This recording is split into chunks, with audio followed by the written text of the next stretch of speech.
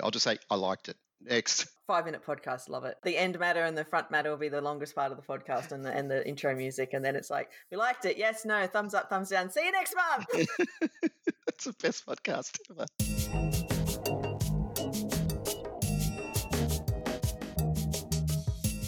Welcome to The Writer and the Critic, a monthly podcast devoted mostly to books reviews and whatever else takes our fancy. This is the first episode for 2024. I'm your host, Kirsten McDermott. With me is my co-host, Ian Mond. Hello, Ian. Hello, Kirsten. How are you in this brand new year? A leap year? We get an extra day? Excellent. I'm very good. Read some very good books. Already? Very happy. Yeah. It's already the beginning of February. Bloody hell. Yeah, I've read some classic novels that I didn't know were classic novels until I read them, and they're very good. The Stone Angel by Margaret Lawrence, terrific novel. Anyway, keep going. Yes. No, I was going to say I read this month after I finished the 2 podcast books. I reread, I should say, but for the first time since I was a teenager, Displaced Person by Lee Harding. A book I've never read. It was a fascinating reread. Yeah. And it just, because it's written first, this is really, really briefly, it's written first person. The narrator is a 17-year-old boy in Melbourne who has this displacement where he's kind of removed from reality but can still sort of see through a veil, so to speak. And but the voice is like a middle-aged man. And I'm reading it thinking there is just like how things have changed. There is no way you'd write what would now be a young adult novel with this voice. Yeah. It's just, this is not, and like it was published, I think, in 1980. So I was almost a teenager then. I was definitely a teenager in the 80s. There's no way my friends and I did not speak like that. But then I think, but at the same time, you had books being published by authors like Judy Blume, Betsy Byers, Robert Cormier, and their narrators or characters didn't speak like that. Do you think so? Yeah. Yeah, definitely not Judy Blume or Betsy Byers. I used to read, like I inhaled those books as a preteen and teen, and the characters were like us. But you see, I wonder, not to go off on a massive tangent here, but I wonder, because I said The Stone Angel before by Margaret Lawrence, and that's it's narrated by a 90-year-old woman, Hagar Shipley. Lawrence herself was in her 30s, and I wonder if it's easier to write older than it is. It must be. It's easier to write old, although she nails it. This is the most. I mean, you would think that Lawrence was 90 years old when she wrote it. It's like brilliant. But I do wonder if it's easier to write older than it is to write younger. I think it definitely is, especially younger, that will feel contemporary to your audience who's reading it. Yeah, like your younger audience who's reading it, because as we know, a lot of adults read young adult fiction as well. Yeah.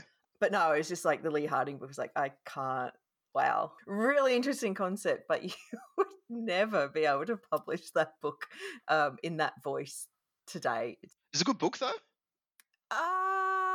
It's an interesting book. Okay. I didn't like it as much as I remembered liking it when I was, 16, 17, whatever, however old I was when I read it the first time.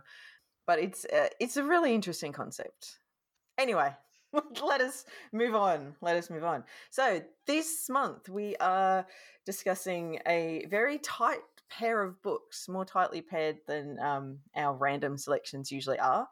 So for those listeners who were with us at the end of last year, we are discussing The Haunting of Hill House by Shirley Jackson, which was published in 1959. And then the much more recent, published last year, A Haunting on the Hill by Elizabeth Hand, which is billed as the first authorised, not retelling, but sequel, I guess.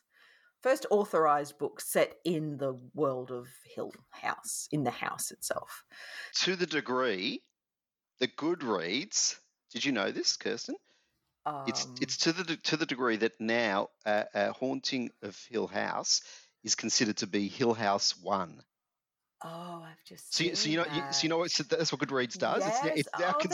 They're not a series. Oh my god! Oh, that hurts my heart. They're not a series. Stop it, Goodreads. Oh, God, that's a long time between drinks. It's because it's I assume it's because it's authorized. I assume that. So they've just assumed, well, okay. It's still not as serious. Jesus. And as we will discuss, it really isn't. Anyway, but yeah. So we'll shelve the Elizabeth Hand, and we'll start with The Haunting of Hill House, which you hadn't read before, Ian. No, I'm terrible. I haven't read a lot of things, as people are discovering. I think most people haven't read most things, to be fair. No, but I have like major. Okay, I'm going to admit something right now. I have not read any Le Guin at all. I've read Omelas. I've read Omelas, which is 900 words long. That is the longest Le Guin I've read, and I may have read one other short story. But we now have to end the podcast and resume after you've read Wizard of Earthsea. Like, clearly. Yes, so this is the thing. I have. Does Locust know this? I'm amazed you're allowed to review for them. Jonathan does know it. Jonathan's reaction was very similar. I mean, until a couple of months ago, I hadn't read any M.R. James. So, I mean, I think this goes back to a core issue that we kind of talk about or around many times on this podcast. There's so many books being published now, like so many books and so many good books, that older books, especially books which might have been published before we were really of the reading age for those books, or we just didn't get to them at the time they were out. It's actually quite an effort to go back, firstly to even sort of think about having to read them, but also to fit them into your current life when you've got all these other newer books coming into you. So, and some books are just of their time, Robert Heinlein, and maybe aren't going to be rewarding a contemporary reader. I have excuses for why I haven't read these things, and they're very similar to what you've just said, but they are holes, and this is one of them. Yeah. I mean, there's an expectation, as a big horror fan, as both of us are. I mean, you've read this multiple times? No, I've read The Haunting of Hill House once. Okay. I've read Shirley Jackson's other novel, We Have Always Lived in the Castle, several times, and I've always thought that's the book I preferred. Clearly, that's the book I felt compelled to go back and reread from time to time. I remember not disliking The Haunting of Hill House when I read it, but going, okay, well, that's fine, but not feeling any need to go back to read it. So I've only read it once. Which has the better opening paragraph? Which is the better opening paragraph? Oh, Haunting of Hill House. Do you think so? Yes, 100%. I think it's a cracker. But We've Always Lived in the Castle's got a pretty bloody good opening paragraph. Oh, no, it absolutely does. But I think The Haunting of Hill House is just a better opening paragraph. But, your mileage may vary, although, almost everyone in the world seems to agree that The Haunting of Hill House is possibly the best opening in a book written in English ever. Right wing and left wing agree on that one. So I'm not speaking for the folks on the right. Yes, no, I know. Should I read it?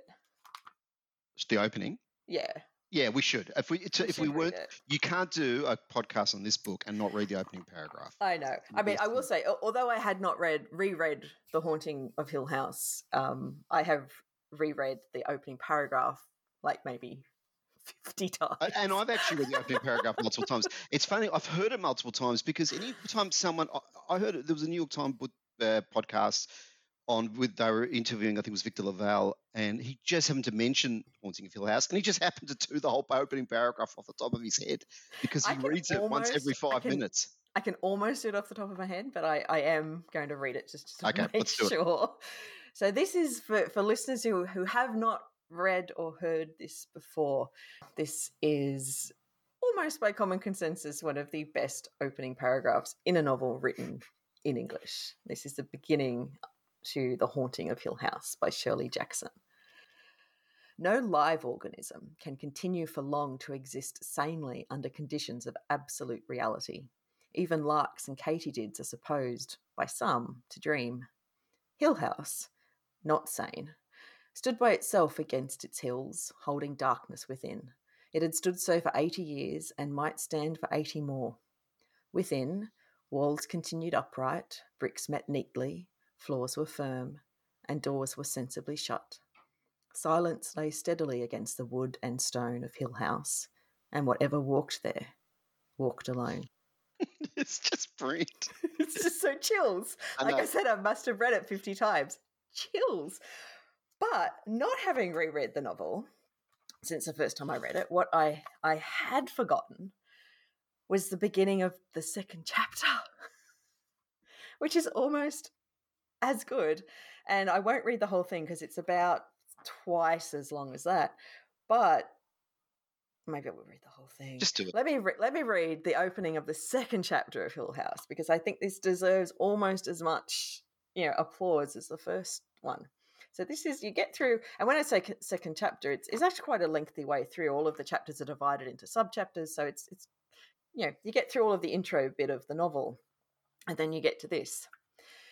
No human eye can isolate the unhappy coincidence of line and place which suggests evil in the face of a house. And yet somehow a maniac juxtaposition, a badly turned angle, some chance meeting of roof and sky, turned Hill House into a place of despair, more frightening because the face of Hill House seemed awake, with a watchfulness from the blank windows and a touch of glee in the eyebrow of a cornice.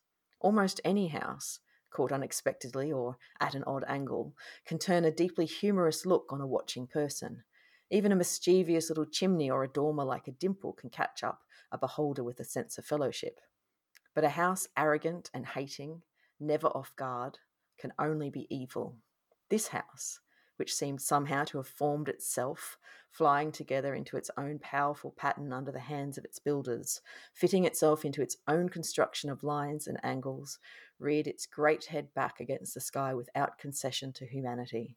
It was a house without kindness, never meant to be lived in, not a fit place for people or for love or for hope. Exorcism cannot alter the countenance of a house. Hill House would stay as it was until it was destroyed. Just, yes, right. It's good. It is. It's longer. That's the only thing. But it's dropped the mic. Yeah. It's just, Shirley Jackson was an astonishingly good writer in, as you've just heard, listeners, in both those examples, very simple prose, like in terms of the language, the vocabulary, very, very simple sentence structures, and yet she just imbues it with so much emotion and dread and whatever, and mystery and enticement, and you've just been told this, you still want to go through Hill House. It's like, all right, let me see what walks in Hill House. Yeah. So this book is quite rightly a classic of Gothic horror. Is it Gothic horror because it's set in a house? Like, the word Gothic gets used a lot. And I'm not having a crack at you. I'm just saying. Do we have to have a conversation about fine. Gothic again? No, fine. Move on. Sorry. Apologies. No, it is, but it's not because it's set in a house, although houses are often a feature of Gothic horror. They don't have to be, but they're often a feature because of what a house represents. A house, as we've seen in those two examples, a house has an exterior, a house has an interior, and these two things can be quite different. But yeah, Jackson was inspired by a paper or a report, or maybe it was in a book, I can't quite remember, but an account by some paranormal investigators, we would call them now, who went into a house, and similar thing to what Shirley Jackson has represented in her novel, but I think a bit more maybe with less of the Hill House, obviously. But she was inspired to sort of write a book because what she saw in these reports were not, the paranormal, report and the result and all of that sort of stuff, which I don't believe was that impressive, but all of the interpersonal relationships and frictions and attachments that came through. And that's what kind of got her going, I guess, in terms of writing a fiction based around this sort of conceit. And it is, and that's what Hill House is. It's, even rereading it, like it's almost debatable whether the house is actually haunted. Almost, not quite. I think you do, mostly because of what the narrator is saying. How do we define haunted? So, I mean, there are no ghostly. It feels like the house is an entity. The house is a person. The house is an entity, exactly. Yeah, the house is an entity in itself. So So the idea of something haunted, or is the house itself, as Jackson says, just this evil, malevolent, hateful thing that ensnares people? So horrible things have happened in the house, but the house wasn't innocent. Those horrible things happened, and then it became haunted. The house, as that you read in the second paragraph, was evil in its construction phase. It was possibly built itself. Correct.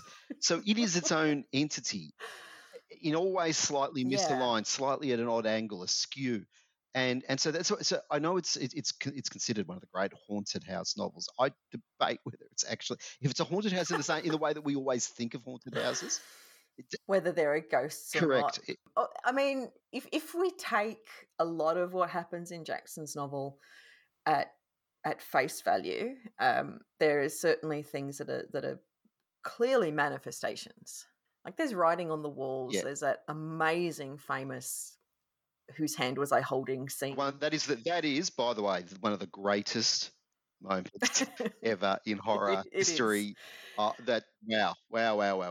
So unless you collapse it all into Eleanor's head, which it can't be, because some of these manifestations are witnessed by other members of the party who are living in Hill House. There are manifestations. They're manifestations, but they're manifestations created by the house itself, and that the house has always been capable of. It's not. That could be what ghosts are. Yeah. Okay. Yeah. Yeah. It's like, what's really interesting about Hill House is that it doesn't offer, or even try to offer, any explanation other than this vague. It makes a point of undermining the house is evil. The house is evil. That's all you need to know. The house is evil. Don't come here. We know you're going to come here, but don't come here. Yeah. But we know you are. Yeah, because you humans can't help yourself. Yeah. So the people who are in Jackson's Haunting of Hill House there's Dr. Montague, who's this tenured university professor who's interested in this paranormal from a scientific viewpoint.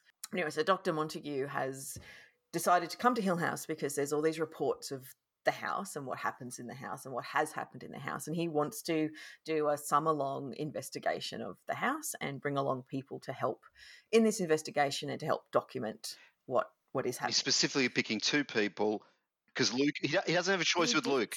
No, he doesn't have a choice with Luke. He didn't pick the other two specifically, except in that he wrote two, and it's the weirdest methodology. Can you imagine? He picked people that have something connected to them that's a bit odd. Yeah, but not two people. He sent out a lot of letters and a lot of invitations, and only two people accepted. Okay. Yeah, fair enough. So it's not that he cherry-picked Eleanor and Theodora. I think there was some cherry picking from my memory, because I think he does disregard a few people. But anyway, he did, but he sent out, like, I can't remember the exact number, but there were like a dozen or more invitations sent out, and some came back unread, whether the address had moved or whatever. But it's a weird methodology. He's basically gone out and invited people who he doesn't even know, based on the fact that at some point in their lives there's been a news report or something that associates them with some sort of a paranormal or supernatural event. So in Eleanor's case, and Eleanor is arguably the protagonist of the novel,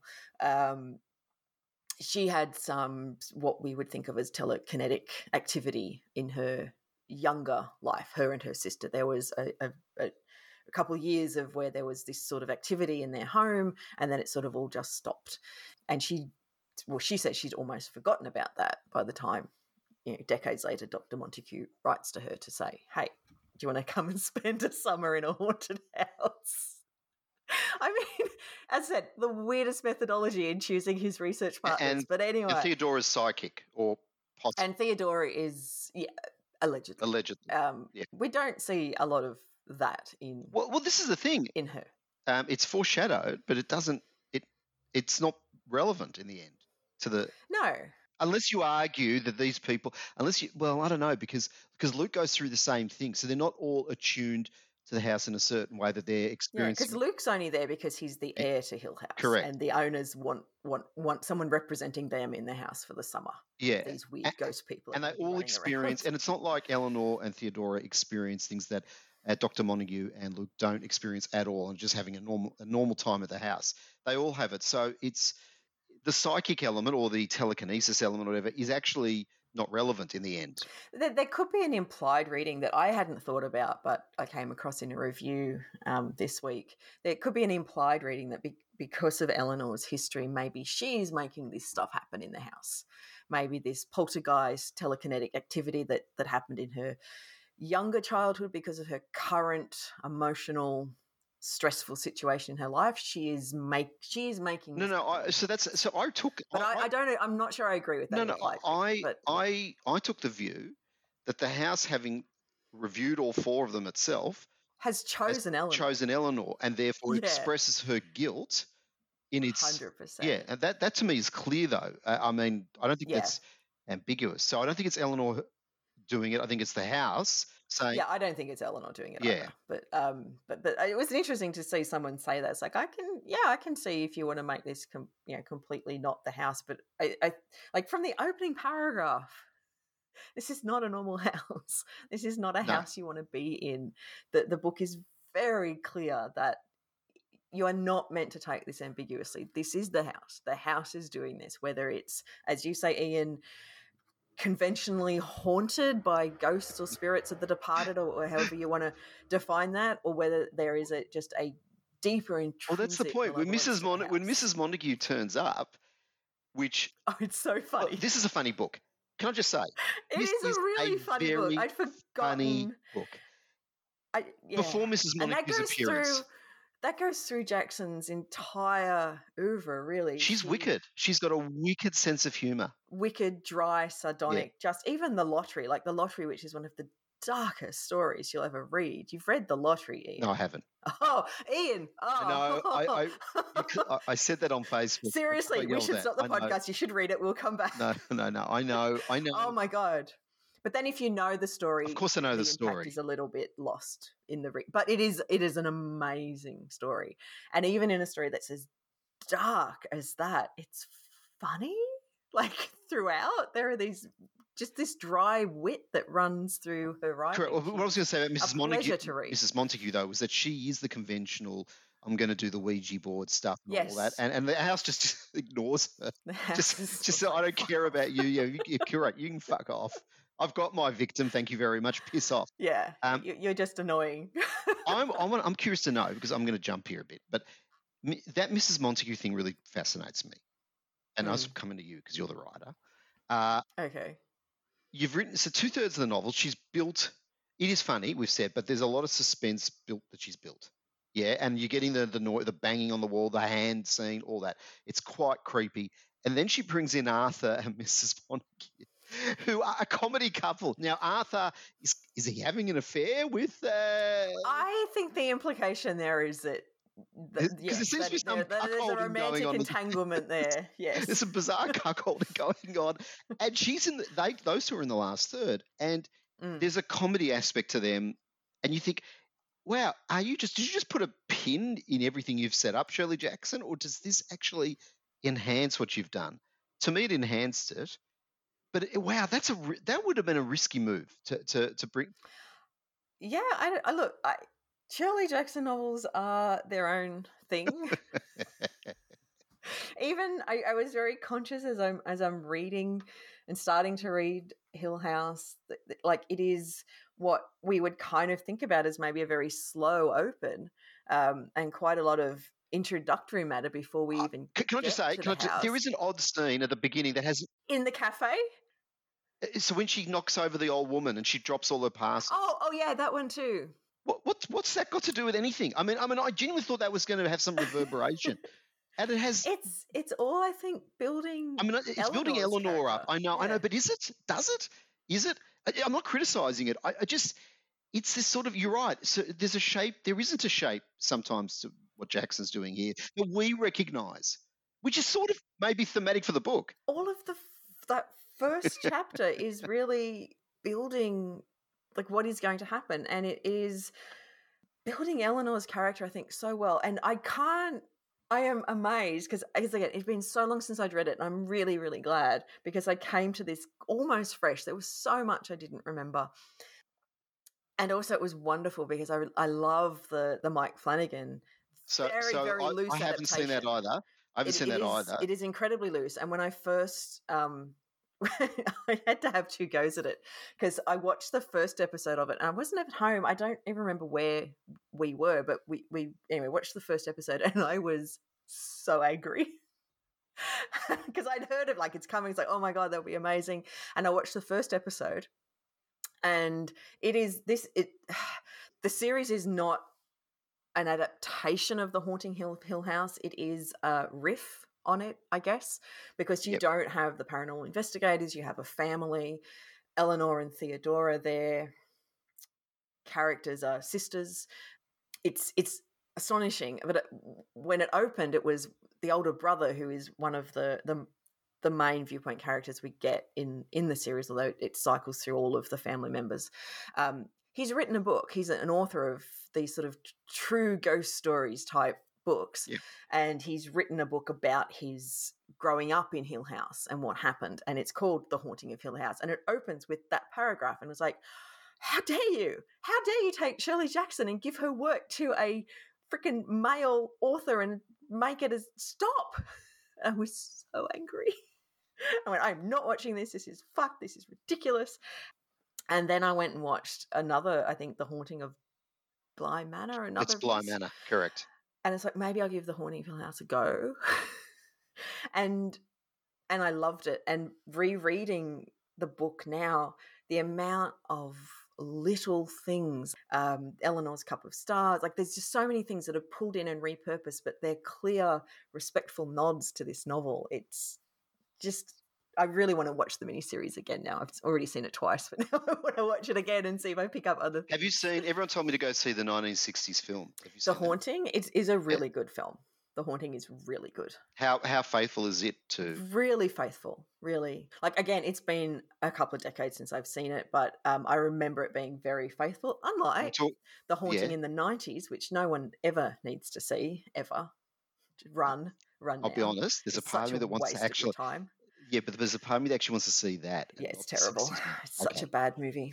It's not even a bad adaptation. It's a bad movie. It's just terrible. Seriously. It's just a terrible movie. So we were going back to the point. So the build-up of Eleanor is like, this is who this character is. So that meeting when she knocks over or bumps into this older woman on the street and knocks over a bag of oranges or something. It was groceries. She's holding groceries. Yeah. You know, and instead of just going, "Oh, you're really sorry," you know, and that's kind of the end of it. She helps this woman. She wants to buy her more food. She's correct. She's such an accommodating character. She's so easy to be, I guess, put upon and burdened. And her backstory: she's spent the last few years caring for her invalid mother, who's since recently passed, and that's what she's done with her life. And so she doesn't really have a life that she's built for herself, and she's a bit unmoored.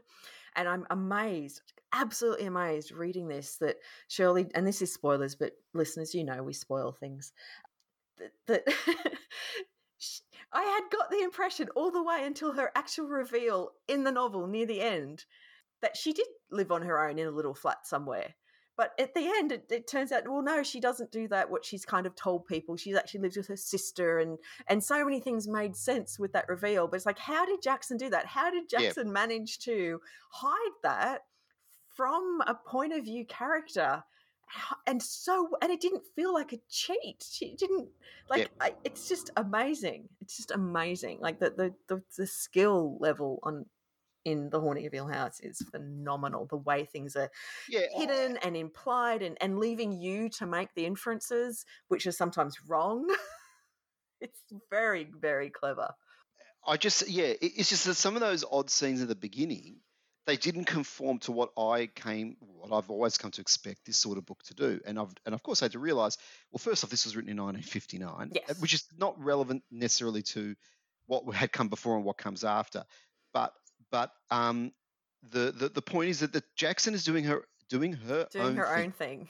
She's not having a conversation with the haunted house novels of the past. Though she did in researching this, like before she started writing this as part of her preparation, she did go back and read. She said she went back and read I'm wrong then. bunch, because she said you can't write a haunted house book or a ghost story. I think she called it. They can't write a ghost story unless you're familiar with ghost stories.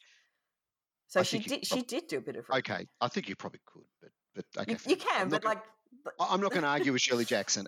But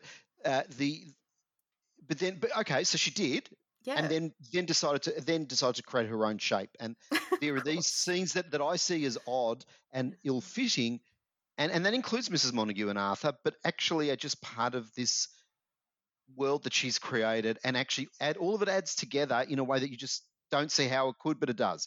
Which is a terrible way of expressing that. What I think Mrs. Montague and Arthur do really well as a tool, I guess, is, you're right, like there's so much oppressive atmosphere and everything built up, and what there can be in some of these types of stories is there can be quite the danger in building and building and building, and then you get to the climax and it's like, oh, is that it? Yep. Is that it? And it takes a really skilled author or filmmaker or what have you to manage that build up and deliver a climax that is not just, oh, is that it? And I think one of the things, obviously I don't know what Shirley Jackson's intention was, but one of the things that Mrs. Montague and Arthur does is you've got this massive, massive build up, and they come in and they are kind of like the pin popping the balloon. But what they do is they usher in this bit of comedy and safety. There's a lot of safety around them. And it kind of feels like this is the book wrapping up. It's like, okay, so they're coming in, they're the Earthwires. They're going to, make the house safe because they don't, they believe, but they don't believe in the right thing. What they're doing is, not going to. And so then the real ending of Hill House and what actually happens with Eleanor kind of does come out of the blue, because you're lulled into this false sense of security that maybe, it isn't going where you thought it was going. And then you have the ending, which I won't spoil for readers who haven't read it, because it is a genuine surprise. And I hadn't remembered the ending. It was like, oh shit. I hadn't read the book, so for me it was a shock. Yeah, it is a shock. And again, the fact that she gets away with that, because just bring it. So can I just briefly mention that's a good theory too about what those two do. So thank you for answering my question. 3 minutes after I asked. Reader, for me, it is what they kind of do. So talking about the characters, our 4 characters, just quickly, that we don't get much of we get their interior thoughts, but apart from the opening chapter where we're told about them, like there's this chunk about Luke. He's a thief. He's a bit of a cad. He's this, but you don't really get much of what you get in contemporary fiction today, that sort of flashback as to who they were. Eleanor, you do a little bit. Eleanor's fleshed out a lot, and Theo enough, I think, because I think Theo is.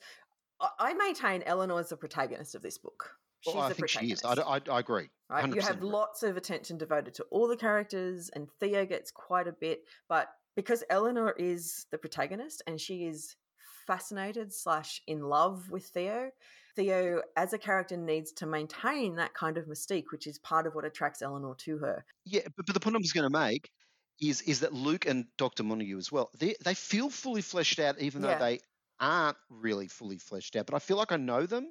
I feel like they're not just fleshed out. Well, it's in their. Okay, so Luke. So the way I perceive Luke in the beginning is that he's going to be a bit of an arsehole, a douche for the whole book. He's going to be he is. No, he's not. He actually isn't. He's actually quite nice. Yes, Theo. There's a friction of tension between them a bit from time, and that in itself could also be. He's not cruel, but he's a bit of a douche. No, I actually think he's quite self-deprecating. I mean, I don't think he is. I genuinely liked Luke. As in, he seemed to be self-aware enough to know that he's being dumped here. That no one in the family seems to give much of a care of him. Yeah, and he's not cruel to Eleanor and Theodora, or even the Doctor, and he's not cruel to the experiment. No, he's not cruel. No, his douchery is very minimal. Yeah. Again, I'm reading this in contemporary. If this book is written today with those characters, Luke is an arsehole from beginning to end, and that's not how he was. He was actually quite nice. Look, there's really only room for one arsehole, like one genuine arsehole in any book, and that's the house. Yeah, that's the house. Yeah, but that's going to take me to the next book, so we'll stop there for a moment. We won't go there.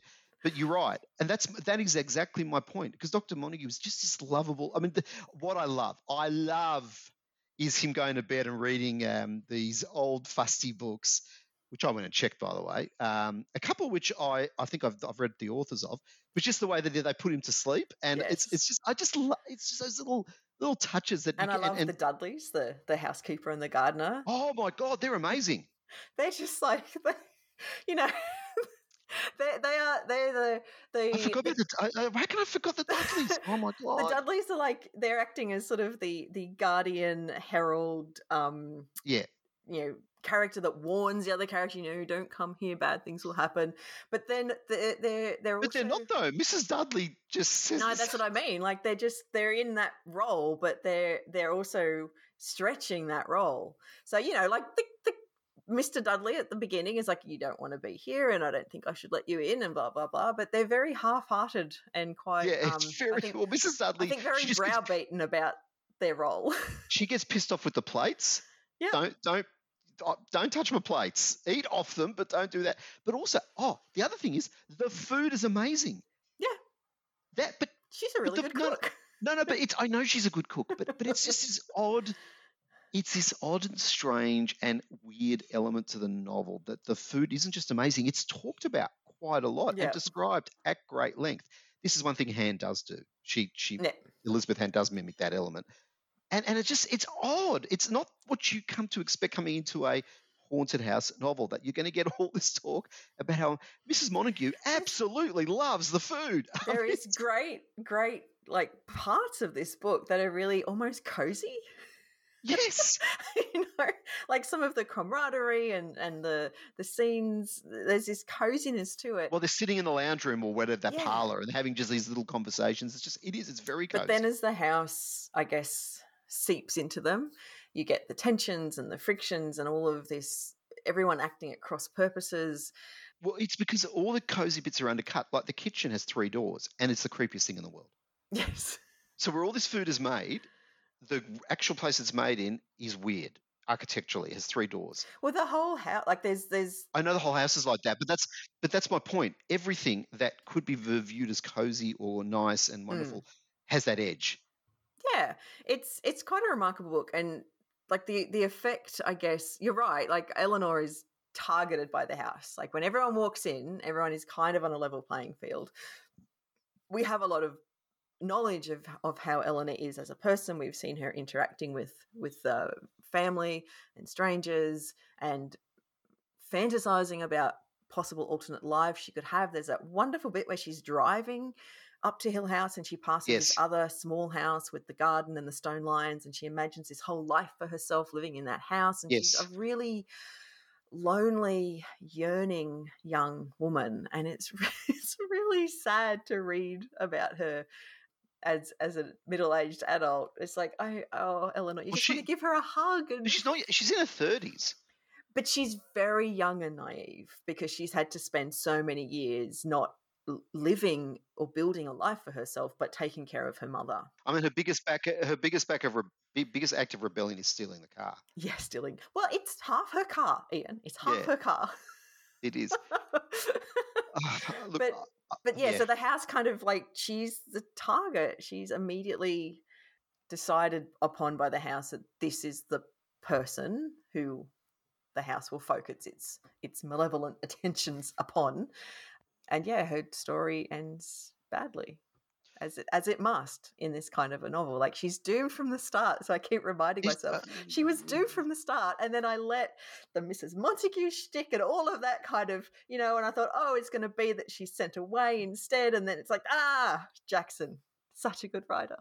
Let's end on that, and because I think I'm desperate to segue to the Elizabeth Ann. Let's do that. Such a good. If you haven't read The Haunting of Hill House, it's not a long novel either, listeners. It's not that long. It won't take you much to read. It is. In fact, it's recommended to read it in about 2 sittings because, I mean, you could read it in one. It's about 65,000 words. You could definitely sit down and have a long night reading the novel. But yeah, it is so good. Okay. So 60 odd years later.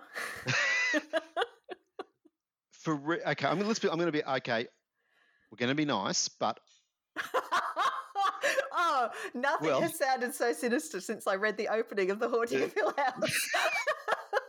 60 years later, as you said, for reasons that aren't entirely apparent to me, and certainly not in Elizabeth Hand's introduction, except for the fact that the state came to her and asked, I "Would you like mean, to look, write a we sequel?" can be cynical and we can talk about commercial interests and, you know, keeping an intellectual property alive and out of the public domain and et cetera, but we don't need to be cynical. But you talked about okay, but let's go back a step. You talked about the miniseries, which I haven't seen. Yeah. Flanagan obviously took the view that you either do an adaptation of this book or Hill House, or you do something that's different, very Yeah. different, but feels that it's part of the Hill House over. And so I can't knock Elizabeth Hand. This Netflix series exists and is essentially trying to do a similar thing.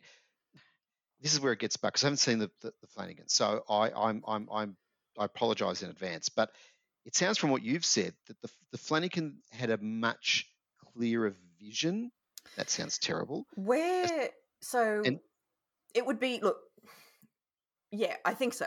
It would be really easy to level, I guess, a similar criticism as the Flanagan, as we are possibly going to level at the House on the Hill, in that why did the Flanagan movie have to be Hill House? He doesn't adapt the story. He doesn't have 4 paranormal investigators coming into a house and, you know, being psychologically disturbed and well, hunted or for the haunted. people who have commented on my Facebook post, some have said, why did you bother? Why? And I think what the Flanagan series does, and does exceptionally well, and does it to the level that Shirley Jackson did it in her book, and this is where it joins to her book so well, is the series is so emotionally rich, and the characters that Flanagan has built from the characters in The Haunting of Hill House, their stories and their connections with each other and their tensions and everything, that it mirrors what Jackson is doing with her characters in her novel. And the Flanagan series is amazing. And yes, it didn't have to be The Haunting of Hill House. Again, there's commercial reasons to potentially have a product tied to something which is well known. Would I have watched it if it wasn't called The Haunting of Hill House? Maybe not. Did I almost not watch it because it was called The Haunting of Hill House? Yes. But again, as with his Fall of the House of Usher, it's, you know, the respect that the filmmaking collective had for the source material, even though they weren't making a straight adaptation, is just immense and drenched in their series or their you know, whatever they're doing. And it's that emotional pitch that Flanagan accomplishes in all of his oeuvre that I've seen so far anyway. It's just phenomenal. It really is phenomenal. You deeply, deeply feel and grieve for these characters, in the same way that in the Jackson's novel you really grieve for Eleanor. And unfortunately for me, at least, with Elizabeth Hand's novel, which is a really good novel in so many ways, I didn't connect with the characters in that same way, and I didn't feel like the characters had that level of complexity or intimacy that you could connect with them in the same way, I think, as with the Jackson novel. And I'm kind of left, I think, like you put a comment on Facebook that I hadn't finished reading the House on the Hill when I read that comment, but I was actually thinking similar things. It's like, why? I don't understand why this is a Hill House novel. But I said on Facebook, it's the worst possible take as any critical reviewer to say, why does this exist? It's the easiest thing to say, yeah, for a book like this. Yeah. So that's why, because I didn't want to sit there and go, well, Elizabeth Hand, that was a waste. Why'd you bother? That again, it's the worst thing to do. And but I kept coming back to the fact that you're damned if you do, damned if you don't. So one of the things so Hand is both trying to do something different, but keep enough of the same. And it is such a tight, narrow corridor to swim in. Like, she more or less removes, not entirely, but removes a lot of the architectural anomaly stuff. Like the fact that the floors are misaligned and all that stuff, that's not really part of it. And when the thing that creeped me out, the 3 doors in the kitchen, there are no. And I know that your house has changed. I get Mm. it's reconfigured, but it's reconfigured in a way that it's lost some of that element, and that felt so pivotal to the Jackson. Again, and someone would go, okay, well, Han's done it. She's just copied the Jackson. Why bother doing that? And I agree. That's my problem. That is You're damned the if you do, problem. Yeah. damned if you do, damned if you don't. Yeah. And so that was my feeling the whole way through, because actually I didn't particularly like the characters either. And that was actually another problem, because I liked the characters in the Jackson. The thing that I loved the most was the reworking of The Witch of Edmonton. To me, that was a better. Oh my goodness. The play that's in so these 4 people Yes. go to this house, and again there is, similar with the Jackson, there's this very long prologue section, which is, so you've got Holly, who's a writer slash well, she's not going to be, they're going to get another director, but she's a playwright.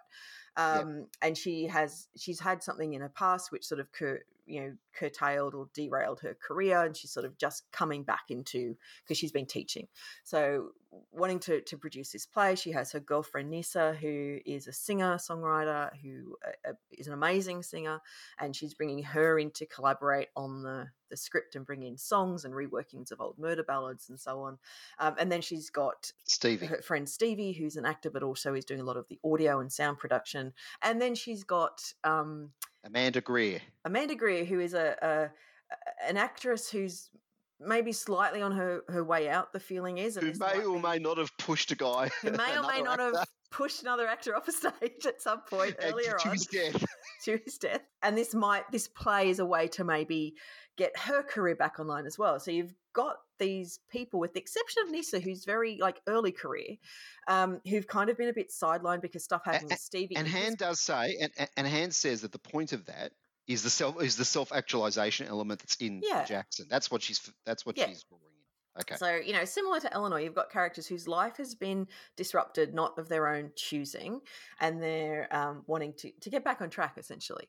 So, and it's really weird. I find it really distracting. I'm not sure. I can't work out why it was written this way, but you've got Holly's point of view in first person, and the point of view of the other characters all written in third person direct. And I couldn't work out why Han had done that, except to maybe prioritize Holly's perspective as the truer perspective. Well, and also to choose her as the protagonist, just like Eleanor is chosen. Yeah, well, yeah, I mean, sure, but I don't think no. Wait. I don't think it works. Yeah, I kept every time it flicks back to Holly and because it's not like the novel is written in first person, and every now and then you get a small third person of someone else. It is fairly, once you get to all the 4 people in the house, it's fairly evenly weighted between the perspectives, and every time it jumped back into first person, it was a bit jarring for me as a reader. But again, I'm not sure why it was there. I don't think it really worked, but that may not bother other readers. But the thing that was weird for me, that didn't quite sit as a book which is so explicitly framed as this is another Hill House novel, was so much happening outside of the house. The black hairs, the women who may or may not have been witches. Yeah. All of that was it was really distracting. It took away from the house itself and made it seem like, well, there's this other influence that's there, and it wasn't as claustrophobic, I don't think.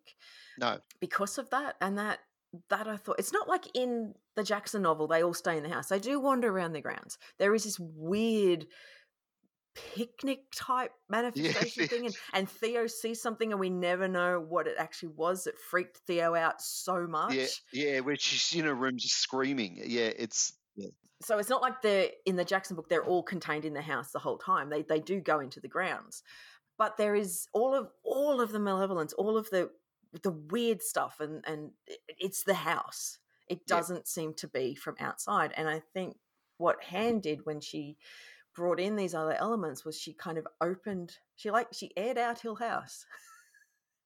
She opened the doors and windows and went, there's this other stuff. And it's like, that's not Hill House. Hill House is its own thing. It doesn't need this other stuff you've got around there. Well, because part of the problem is that the thing that I actually loved about the novel, which is Witches of Edmonton, that also starts to take priority over the house. Yeah.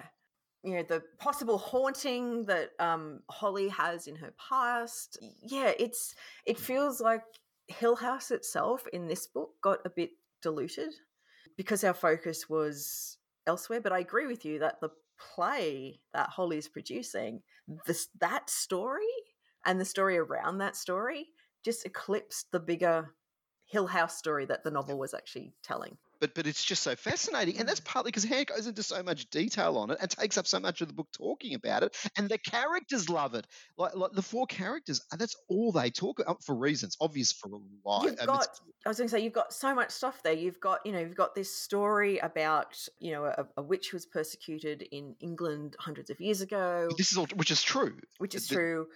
You've got Holly's reworking of it. No, she wasn't a witch, but she was persecuted as a witch. So can I say properly, a witch who was persecuted, play that was written in the 18th century, early 18th century, 1700s, about that particular case, of which then Holly has found in a bookstore somewhere a manuscript of it and is now reworking. Yes, and bringing in songs which are themselves reworkings of old murder ballads. Correct. And like at some point I'm like reading this and that stuff was all so good and really like off kilter, and you didn't know what was happening at some times when they're doing the play readings, and that story and the background of Holly and the thing that happened with that young woman in her past, whose story she adapted into a monologue that may or may not have resulted in the young woman's taking of her own life.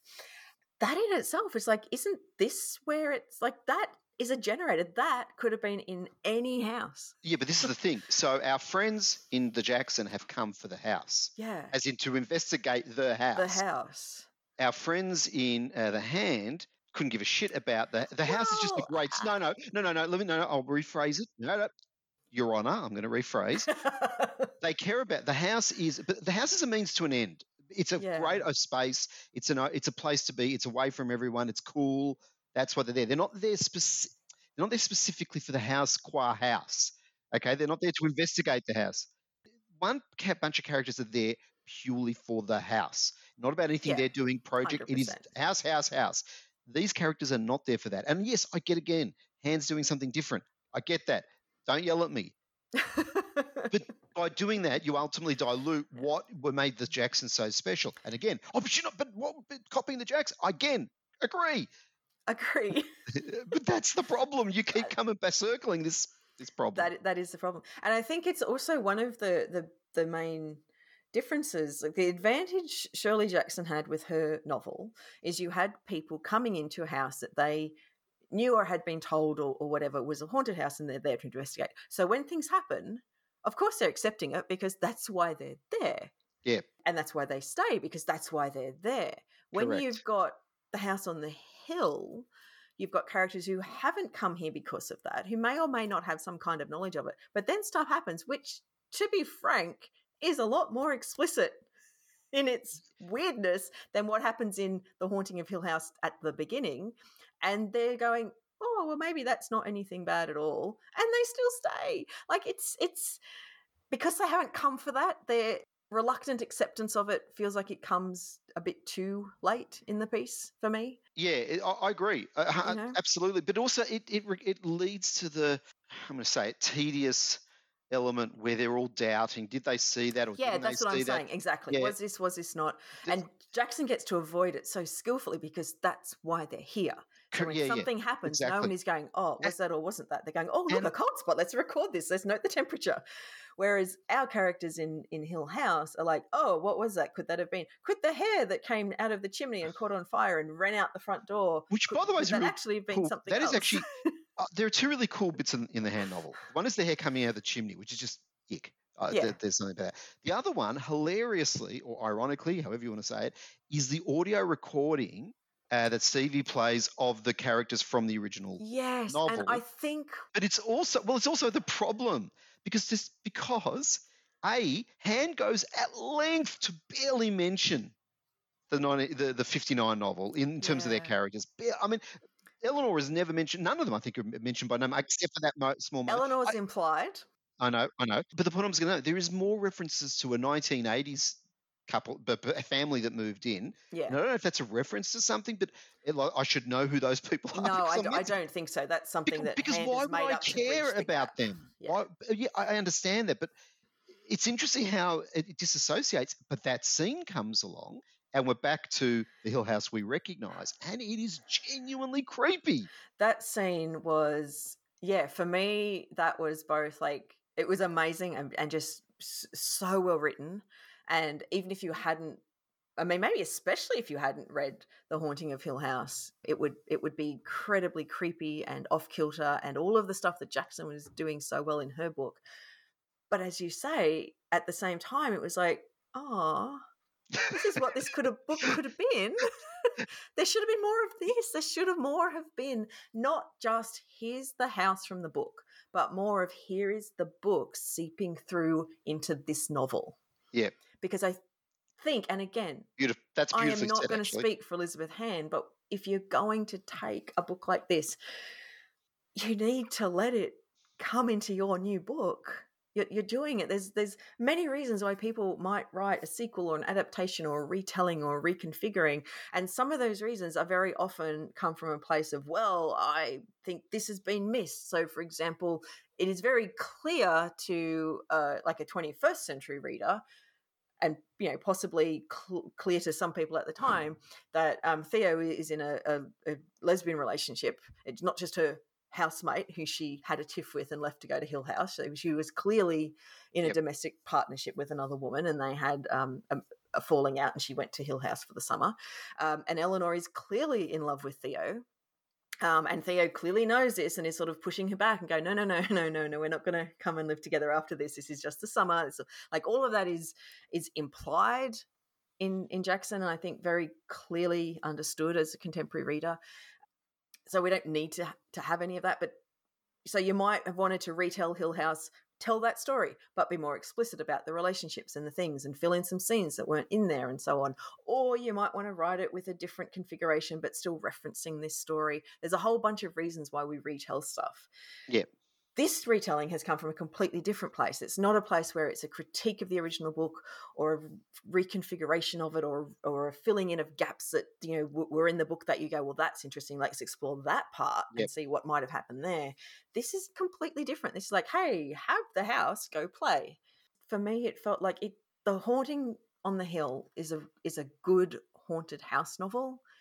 I don't see why it's a Hill House novel, and there wasn't enough. Like that one scene where you had the dialogue recorded, like these spirit voices, was like, the book have been like that, could not have been more thoroughly engaged with the Jackson novel as opposed to just taking the set dressing and making a new play. Unfortunately, I 100% agree with you. Yeah. I just feel like the Jackson novel has essentially been ignored. And again, we've explained why. The other problem I have with it, and as you said, is it's a perfectly fine haunted house novel. It's really good. There are so many scenes in it which are fantastic. Yeah. There's I mean, so for example, there are etchings that of hairs and stuff. Yeah. And there's it's an interesting foreshadowing of how that works, and then plays out in the end. I thought that was really the smart. etching that Nyssa sees but Stevie doesn't see, and then what happens with that at the end of Correct. There's that the little door that Stevie has, which I love. Yep. There are lovely, unique bits of haunted house lore that she plays with and does, but it's the lore more broadly. It's not Hill House. Yeah. That's the issue. And look, my issue with haunted house novels generally is the fact that they all play on a bunch of characters who then start, doubting each other and hating each other, and they're friends, but now they're no longer friends, sort of thing. And that's something I've always found annoying with that genre. And unfortunately, Hand falls into that same trap. But then so does Jackson. It happens in the Jackson novel too, but in a different way. That in the Jackson, like the key difference between our characters in the two novels, the Jackson novel, none of these characters before they got to Hill House knew each other. Yeah.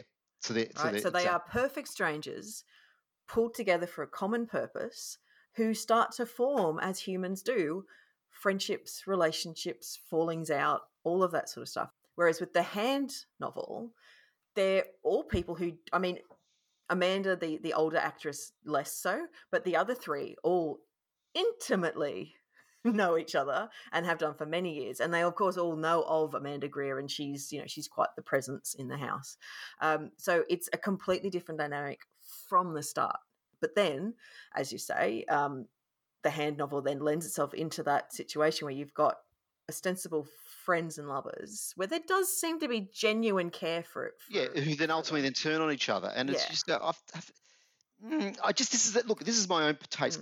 That's the part of the whole trope that just I find dull, because it's coming and you're just waiting for the penny to drop, and yes, it does, and they don't like, and then they all start to backstab each other, and all the secrets that they have start to come out, and blah blah blah, and it's okay, all right. And look, that is not specific to this novel. I have this issue with it. It's a reason why I don't tend to read that sort of book, but. But you're right. The way Jackson does it is because they are learning a bit of each other. It's a very different. You're right. It's 100% a different dynamic. Yeah, it's the advantage Jackson has, because she gets to have characters who don't have baggage with each other. They have their own baggage they're bringing to the house, but it's not interconnected baggage. Whereas Hand is playing with characters. Hand could have done the same. I mean, yeah. Let's send off base. I don't think you've probably not read it, but I have Wilding Hall by Elizabeth Hand, which is, I think, a novella also set in a house, and it's a haunted house novel. So I've not read it, no. And it's great, so people should read that. Yeah, I really love Elizabeth Hand's writing. I haven't read enough of her. She's such an accomplished writer, and she is really skillful at balancing, emotion and atmosphere.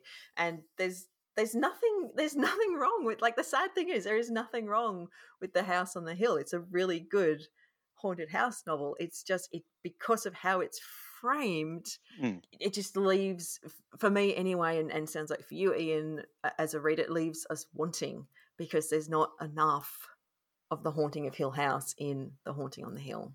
Yeah, exactly. That's right. Thank you. Final point. Well said. And I don't think honestly, this is a hard ask for any writer. It feels an unnecessary project.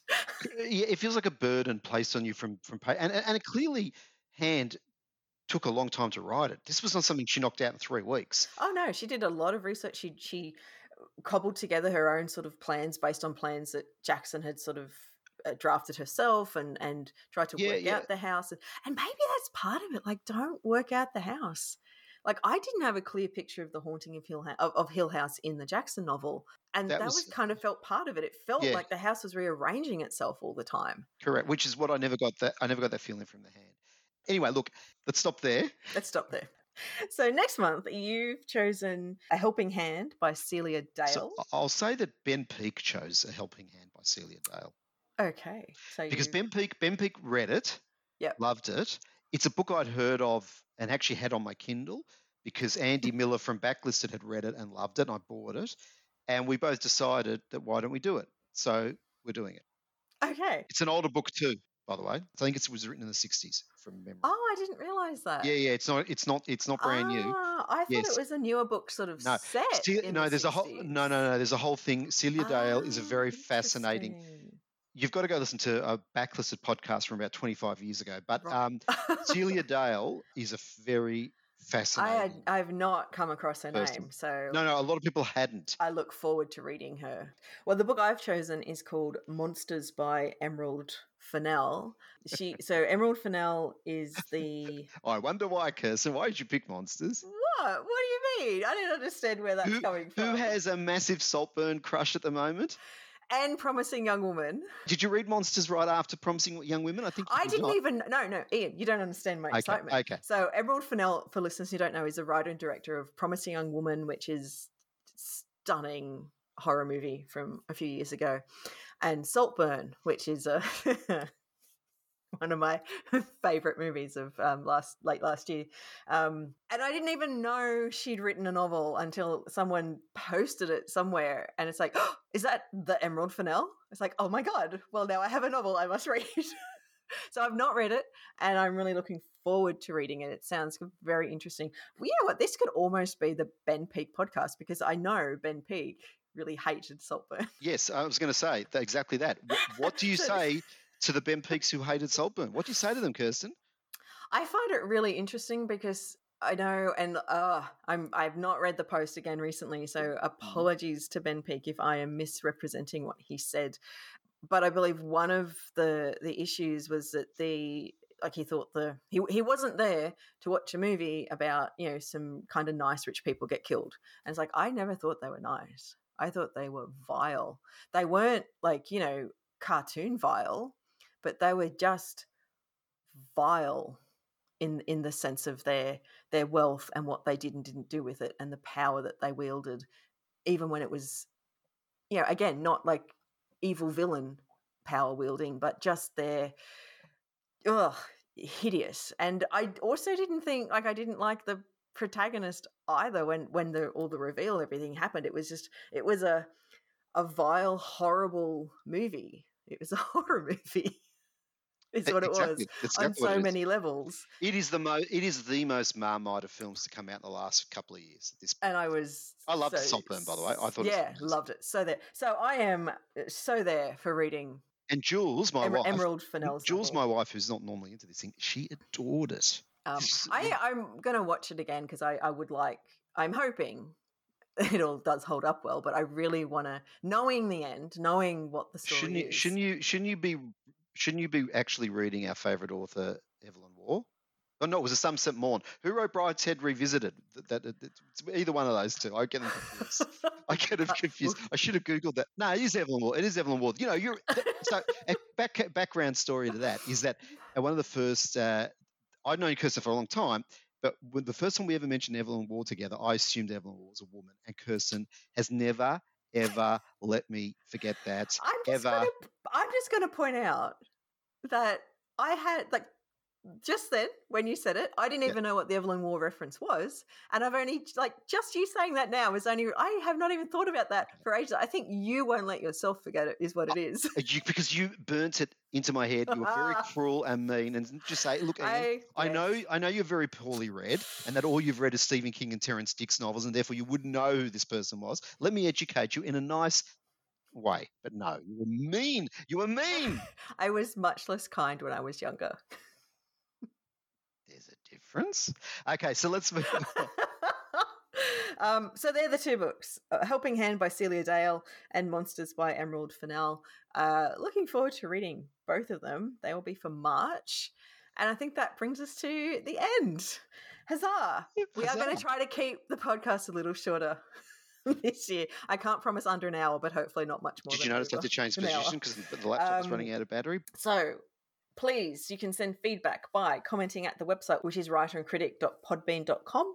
You can send an email to writerandcritic@gmail.com, and you can sponsor us on Patreon if you can. And our deepest love to all of our patrons. Thank you very much. You help us pay the rather modest but still significant bills that the podcast has. And with that, Ian, I think we shall wish our listeners adieu. Adieu. Adieu. Good. Beautiful. Bye. Shalom. Bye. Well done. Bye.